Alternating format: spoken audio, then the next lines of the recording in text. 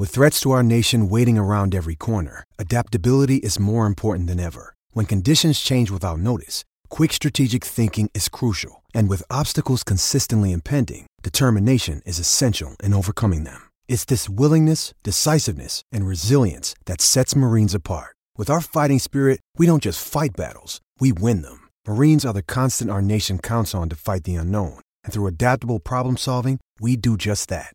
Learn more at marines.com. Our next guest is an absolute beauty. We mentioned earlier, if you wanted to be in the trenches with someone, yes, it would be with Ange Foley, and she joins us now. Hello, Ange.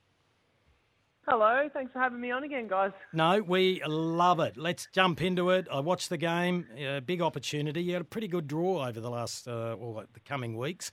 Went down to West Coast by 6 points. Couldn't get it through those white sticks. No, I kept bouncing short, unfortunately. Jem had a night out and unfortunately it didn't go our way. So, yeah, looking forward to this week, though. Just on Gemma, she was absolutely huge in that second half, and that final term nearly willed you over the line. Yeah, she's been brilliant, for the whole season for us so far. She was great against the Saints and probably one of the best games I've seen her play against Geelong. She's just getting better and better, and I love playing with her. So for as good as Gemma was, Ange, how much missing Ashley Saint proved to be the issue for you other than just the goal-kicking conversion? Yeah, 100%. Like, Ash is an all-Australian forward. Yeah. Unfortunately, we, didn't have her down there as a big, tall marking forward to help Gemma out. We're certainly looking forward to having her back this week. How are you coping, after coming? I know you've been at Port for a couple of years now, but after coming from a winning program, and has it been difficult not being able to get the 4 points on a regular basis? Yeah, frustrating. You go out to win every single game, and I suppose the exciting part, but also the frustrating part at times is I know that we're absolutely capable of winning games of football, and we should have won on the weekend. We were disappointed with some undisciplined stuff, but also skill execution, and we're just finding that we're there, we're almost there, and it's still patchy. That's what you find with a young group. We're 2 years in. We've just got to keep grinding away, and it's absolutely going to come. That's what excites me about playing for Port Adelaide at the moment. So how do you address that with the review, the post-game review? What's been the process this week? I think yesterday was our main session, our first one back after the game. We try to keep really positive because, we've still got half a season to look forward to. If we come in and, young kids are like, if you come in firing and telling them what they did wrong and all that kind of thing, it sometimes doesn't sit right. We try to stay really positive, speak about, all the really good things. Obviously, we talked about the things that we could have done better, but we're going to keep our heads up, the vibe's still up, and just get ready for Sydney. We're really excited about coming home to Alberton this weekend. And everyone's been debating this for decades, goal-kicking conversion. So what do you do on this one? Is it about more practice and then the old argument that you don't have enough time to be able to put the practice in, or is it above the shoulders at the moment? To be honest, we didn't really talk much about goal-kicking conversion because they were all kind of like rush sort of. There was not a heap of kind of set shots sort of things.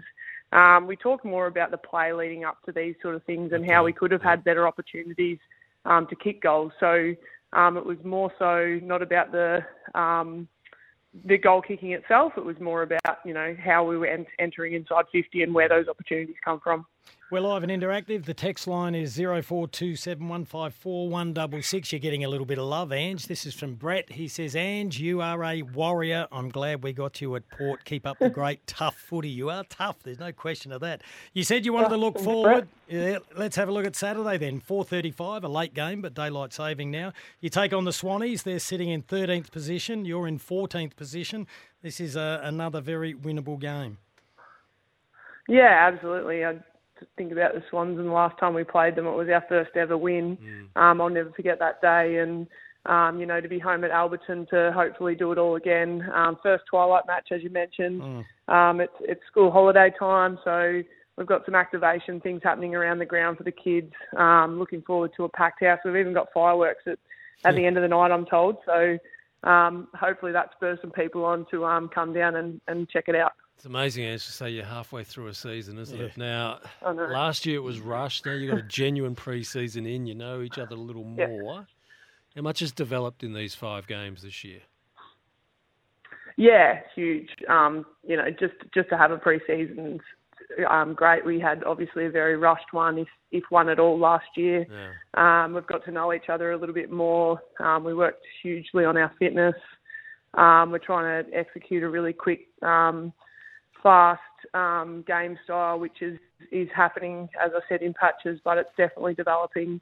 We're 5 games in, and we're looking forward to hopefully winning the next 5 with what we've got, because we're absolutely capable. So it's exciting, and it's good that we have 5 seasons now to look forward to that's set in stone for us, and we can start to get some consistency. It's a brutal world, footy. We know that Julia Teakle's been injured with a foot injury, out for another week or 2. How's she been since Bryn was delisted from the men's program?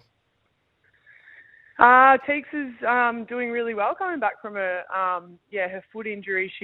I was actually running with her at Captain's Run last week in Perth.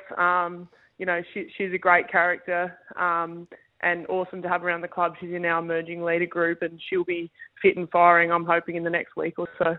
Well, Ange, we wish you all the very best for Saturday. It's a 4:35 game at Alberton Oval. As Ange said, get onto the website, the Port Adelaide website. There's going to be a lot of activities there for the kids at school holidays. Let's hope you get a massive crowd there and you get the 4 points. And we are talking to you today because of our good friends at IGA Supermarkets supporting women in sport. And stay on the line. Bumfluff Benny, our producer, who can't grow a moustache and he's 31, has a $100 IGA voucher just for you. Oh, thank you very much for that. Yeah, it's our pleasure. That's great. I've just moved into a new house, so that'll fill the cupboards. That's great. What's your, if you walk into IGA with $100, which you will, where do you go first? Chocolate, veggies? Well, fruit and veggies. It's always first, right? Yep. Fruit and veggies. Yep, love it. That's always first. Favourite vegetable? All the fresh stuff. Favourite veg? I was going to go banana because that's my favourite fruit, but favourite vegetable would have to be potato. I'm with you. Love it. Stay on the line, Ange, and good luck on Saturday. Thanks so much. There we go. That game gets underway again, 4:35. They take on the Sydney Swans. Surely the 4 points. That's very responsible of Ange.